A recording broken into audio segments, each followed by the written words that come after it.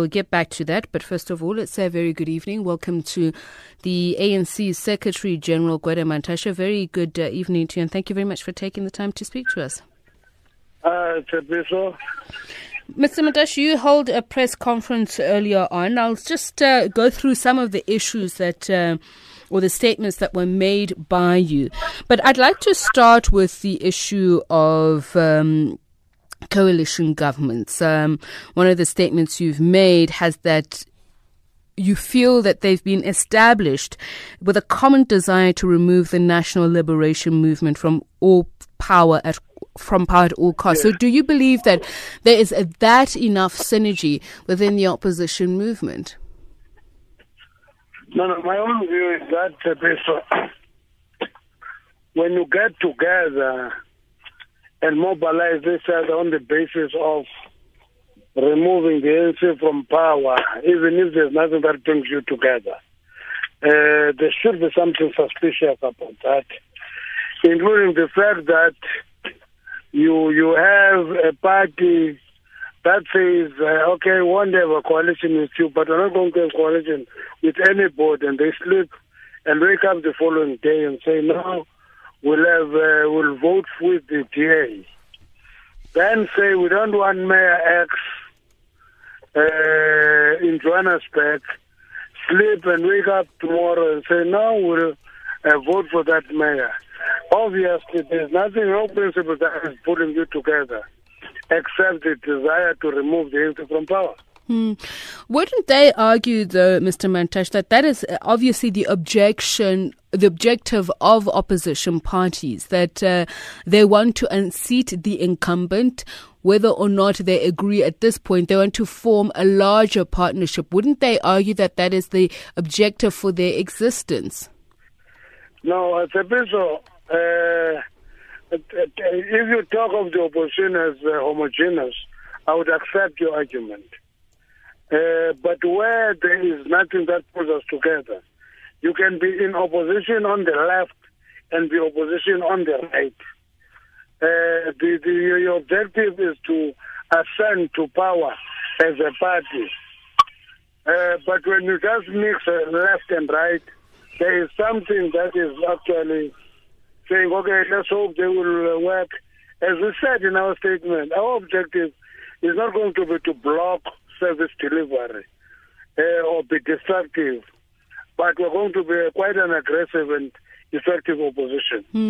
The EFF, which you've particularly pointed out as a party, especially in Parliament, saying, for instance, that voting with the Democratic Alliance is not necessarily going into coalition with the government. And you speak of them as not as homogeneous, but if you say they are a coalition government with a common desire, does it not suggest some level of unity? I don't know how do you call unity. Anyway, we're giving that coalition an opportunity to serve our people. We will be on the opposition benches. We'll be very, very effective as an opposition. Let's talk about the efficacy of the African National Congress. We'll go to the electorate in just a moment.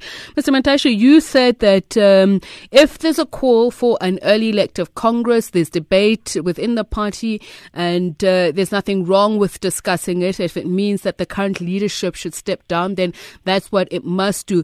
Is there a feeling, when you say you take collective responsibility, that you have indeed failed not only your membership but the electorate?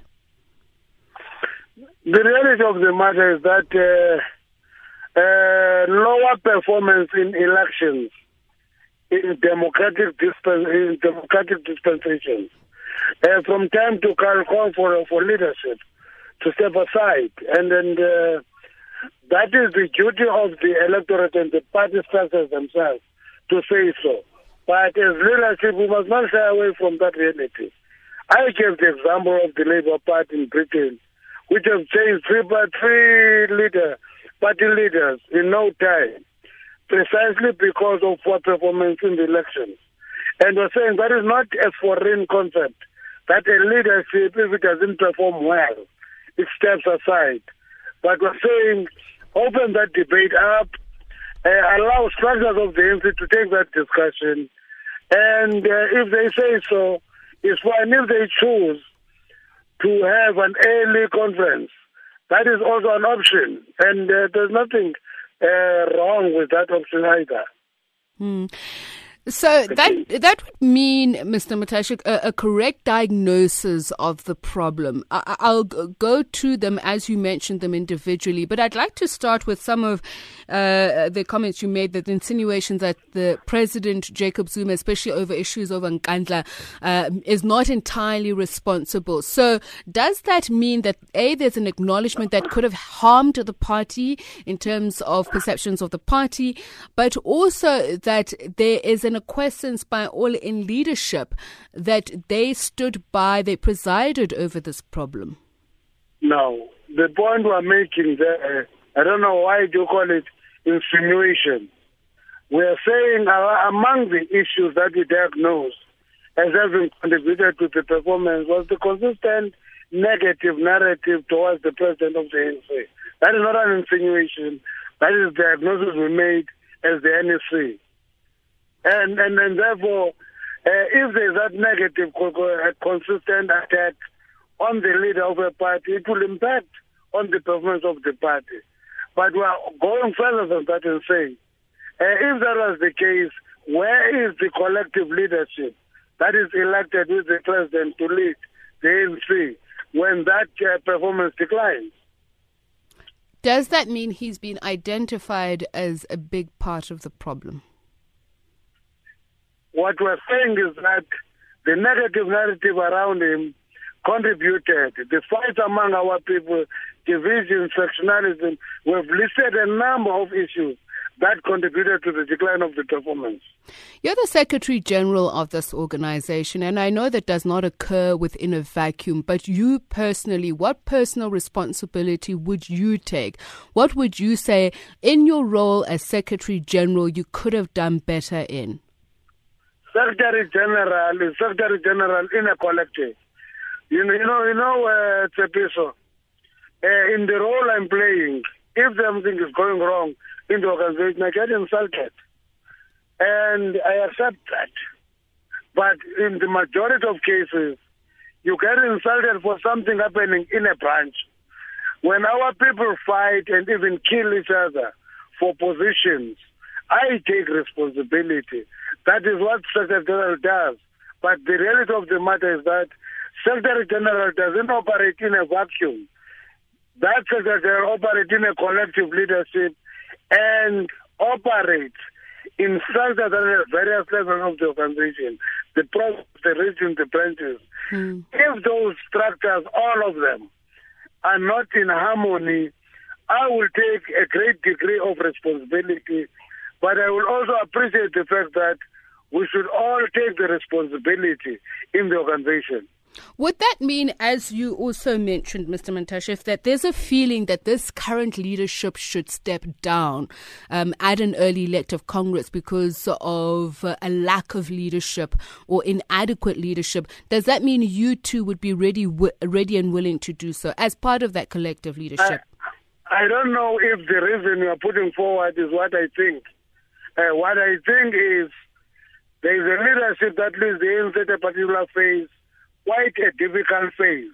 And that leadership confronts a number of problems. I can say to you, without fear or favor, there is no Secretary General who was a Secretary General of the ANC and dealt with the number of problems that we have dealt with when I'm Secretary General. I'm not trying to get an excuse by saying so, but I'm saying the environment with which we're dealing with issues is also important to factor it in. But if the membership of the ANC think that we must step aside and it says so, I can tell you from where I'm seated, I will have no difficulties in doing that. Okay. Mr. Mantashe, I'd like you to address perception interpretation given the statements made by some people within the ANC about people who did not vote for the ANC, the presumption being or even alluding to the fact that those that didn't and voted for Democratic Alliance or the coalition are voting for bringing back apartheid or capitalist monopoly, which has proceeded to oppress the people, so to speak. Is that a correct interpretation? Should people, interpret it that way? Who is giving that interpretation, Tatiso? Well, if you look at Mr. Mantashe's social media, if you speak to some of the people who call into the program, I'm asking Mr. Mantashe, do they have an incorrect interpretation of the question? Social media is a free-for-all. Every individual say anything and everything he takes. And I'm very reluctant to take responsibility for comments on social media, even by members of the ANC. So this is why I'm asking the question, Mr. Mantashe. Those who feel that they're being insulted, who believe that being told that they did not vote ANC means that they voted for the oppressor. Is that a wrong? Is told by who? As I said, comments within the ANC. To take ownership of that, I will be very reluctant to take ownership of that. We have not said so. Not you as an individual, Mr. Mantashe, as a party. When I say you, it's in reference to the African. The party has not said so. So it's not the official line of the party. I communicate decisions of the party. So it's not an official line of the party. No.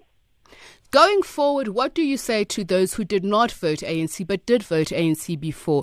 Given the comments that I've made that people feel that they're not being listened to, they believe that they encounter arrogance, they believe that they're being fobbed off, what would your message be to them? In our statement, we're making a very important point that where we are in opposition benches, we are going to be a very effective opposition. Number two, we will be watching closely any desire to reverse gains of change and transformation. As we had two mayors of the DA already said the first victims of their takeover will be reversal of PEE and employment equity. And if that happens, it is the responsibility of the ANC, even from opposition benches, to defend that space, because it will reverse the gains that we have made under difficult conditions. Thank you so much for speaking to us, Secretary General of the African National Congress.